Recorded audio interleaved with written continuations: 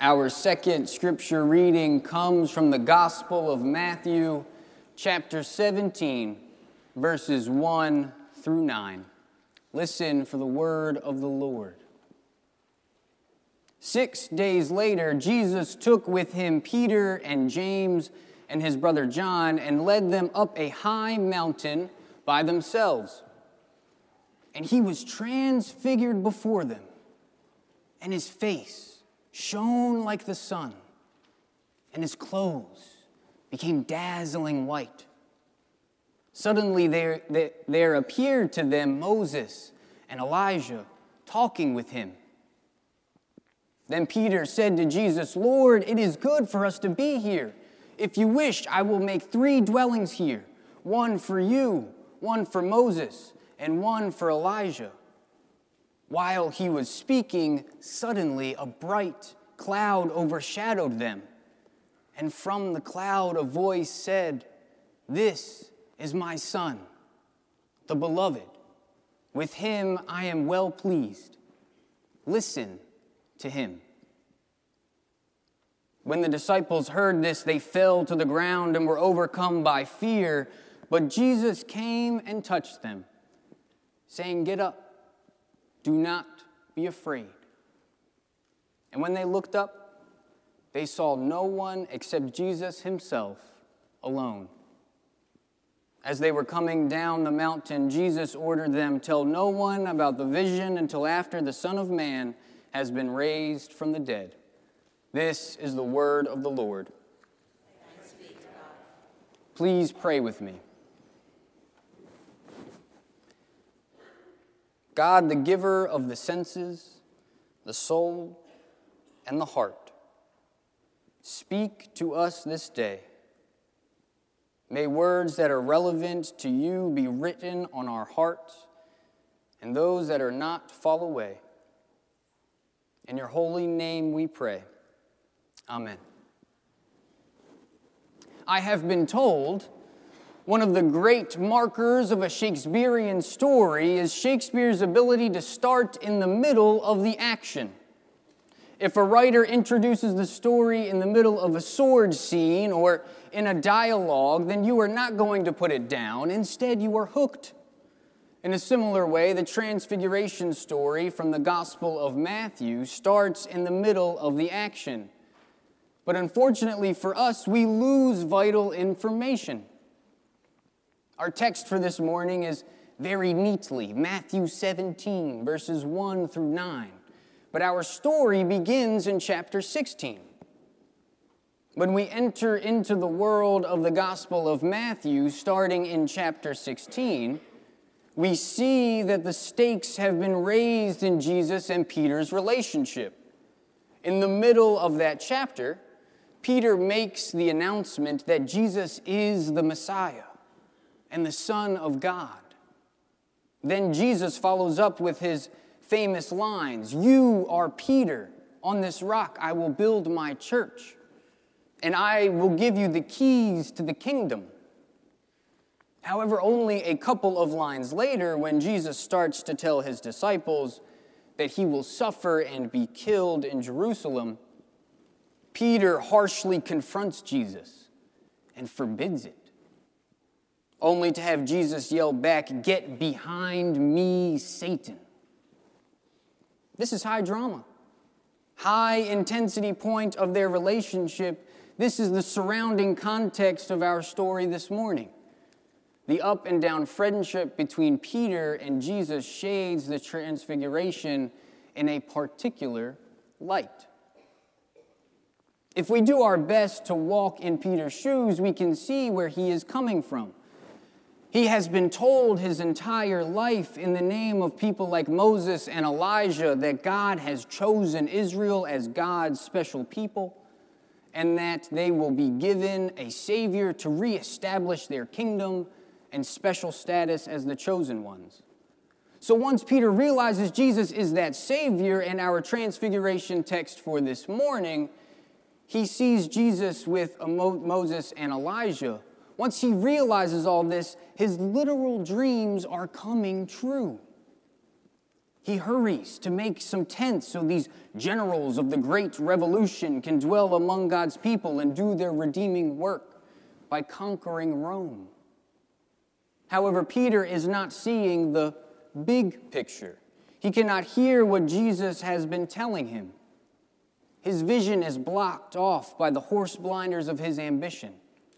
His ears are clogged with the prophecy that he wishes to be fulfilled in his own way. And it is not until the climactic moment of this scene on this mountaintop where God swells around Peter and his fellow disciples and bellows out words of commandment that we see just what is fueling Peter's actions. As the scripture tells us, they fell to the ground and were overcome by fear. A couple of years ago, I worked for a church in Philadelphia called Broad Street Ministry. They are a unique church that is half nonprofit, half worshiping community that serves multiple meals a day for people who do not have consistent access to food. One day, I was putting out handouts on the front table near the door before a meal, but once the doors opened, the flyers did not last more than 5 minutes. Seeing my perplexity, one of the workers at Broad Street graciously explained to me that they never put out limited supplies of materials because the people that they served often experience the trauma of scarcity. The trauma of scarcity is a psychological term used to describe having a constant fear from the lack of basic needs. The people who came to Broad Street for a free meal often experienced the government taking their houses, or having random people on the street, or even their own family members stealing their money and food and most personal of belongings. So the worker at Broad Street explained to me that when a limited supply of free items were given away, there was a rush to get as many as one could and a focus on how to preserve one's own self. All because of the fear that there will not be enough in the future. Even though the people at Broad Street experienced scarcity at its most dire of situation, we can empathize with them on some level because we all know examples of scarcity in our own lives. For instance, anyone who has waited to get on an airplane knows that it only takes one person to make a sudden movement towards the boarding line before everyone and their grandmother rushes over to fight over centimeters of space and find themselves for 30 more minutes in an awkward shoulder-to-shoulder cramped area. We also hear stories of Black Friday where people flood the entrances of stores, trampling one another and getting into fistfights over limited amounts of big screens and phones. And I too have experienced somewhat of this mindset in graduate school where there was never a free pizza meeting that I was not present at. Like Peter, we all experience some level of fear about the future that makes us want to cling to what we have in the present. Peter saw his dream of a Savior and a Redeemer of Israel flashing before his eyes, and he quickly moved to contain it. Even though Jesus was telling him God has much more in store for him, for Israel, and for the rest of the world, Peter could not see it, for his fear was blocking his imagination. And we too have many opportunities before us as individuals, as families, as a congregation, as a nation, and as people who are connected in humanity and throughout the globe. But we limit our vision and the greatness of God being revealed in our lives because we fear of losing what we have.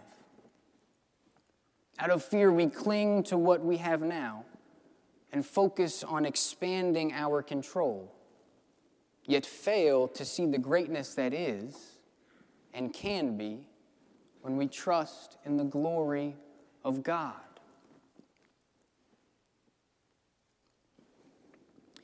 One of the benefits of not being stuck in the pages of a story or events in the past is that we can see the bigger picture before Peter can. Whereas Peter is fixed to the limits of his fearful vision and inability to hear, we can appreciate for Peter his experience of the transfiguration. For instance, while Peter might be passive-aggressively muttering complaints at Jesus for making him and his friends climb a ridiculously high mountain, we know that mountains are one of the places where God reveals God's self to people like Moses. Or while Peter sees Jesus appear in dazzling white light with Moses and Elijah and wants to make sure they stay a while before they commence their armed rebellion, we can recognize the importance of Jesus being on the same level as the embodiment of the law and the prophets, essentially justifying Jesus' teachings and authority within all of Holy Scripture. And while Peter is overcome and collapsing to the ground in fear of this overshadowing cloud that is God's presence, we can marvel at God revealing God's self as the brightest of lights enveloping his fearful children, and having God's only Son reach out and gently touch them, telling them to get up and to not be afraid. When the future is an unknown, for someone, my mother-in-law often prays to God, asking to give them neon signs. Well, in our text for today, the disciples get their own neon sign. Or more accurately, they get something that's 100,000 times better than any neon sign. They get true light and the true sign that has been told to them and Jesus Christ. They have climbed to a mountaintop and have seen their eternal heroes. They have been surrounded by the cloud of the divine and heard God speaking directly to them. They have witnessed their leader Jesus in his true nature as the bright light of Christ. They have literally seen with their eyes and heard with their ears the greatness and the glory of God.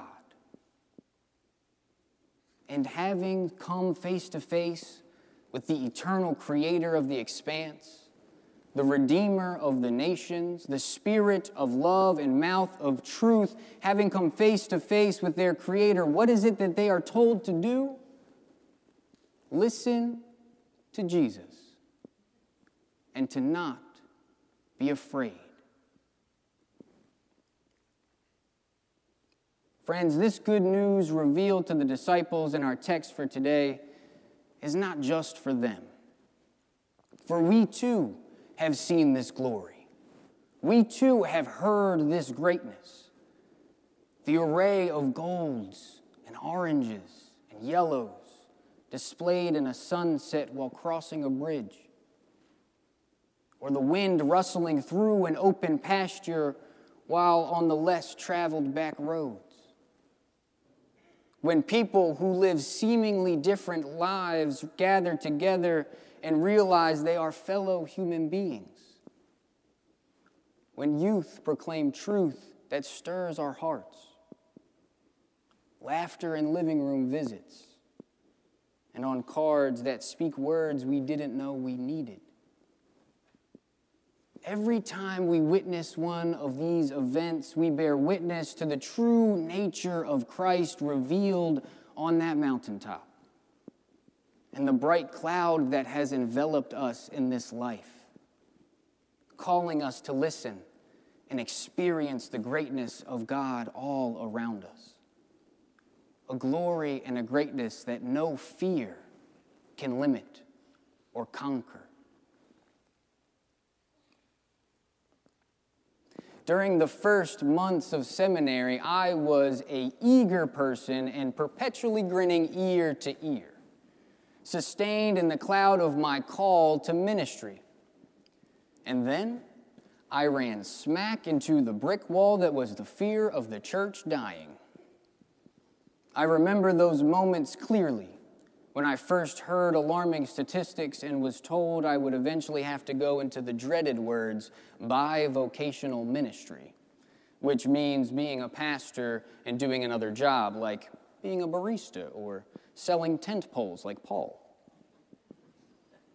The fear was pervasive in certain areas around the seminary and disseminated from like-minded conferences and congregations. It really shook my understanding of my call to the core. Am I really called to this? Do I know what I'm getting myself into? Will I be able to be a pastor, or will I have to do something else? My second year of seminary, I went to Baltimore, Maryland with my classmates on a study of alternative and traditional ministries.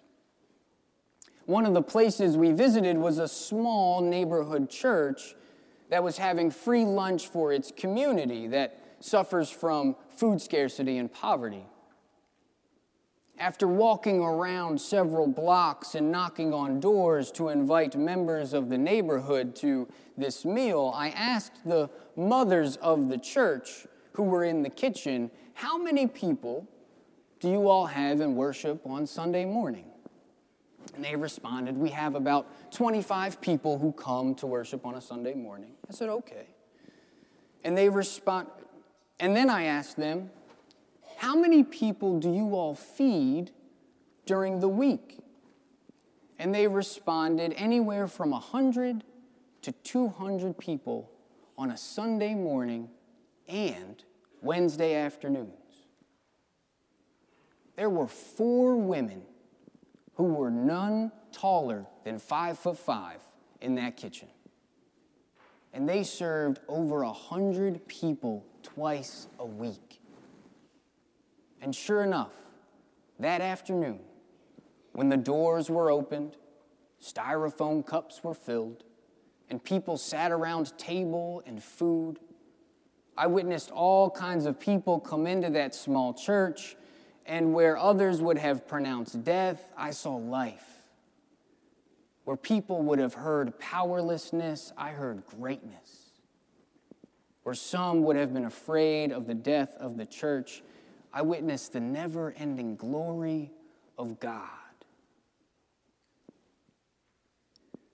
What the transfiguration of Jesus Christ revealed to Peter and the disciples on that mountaintop, what the transfiguration of that event means, is that through life, death, and resurrection of Jesus Christ, we have seen the glory and greatness of God.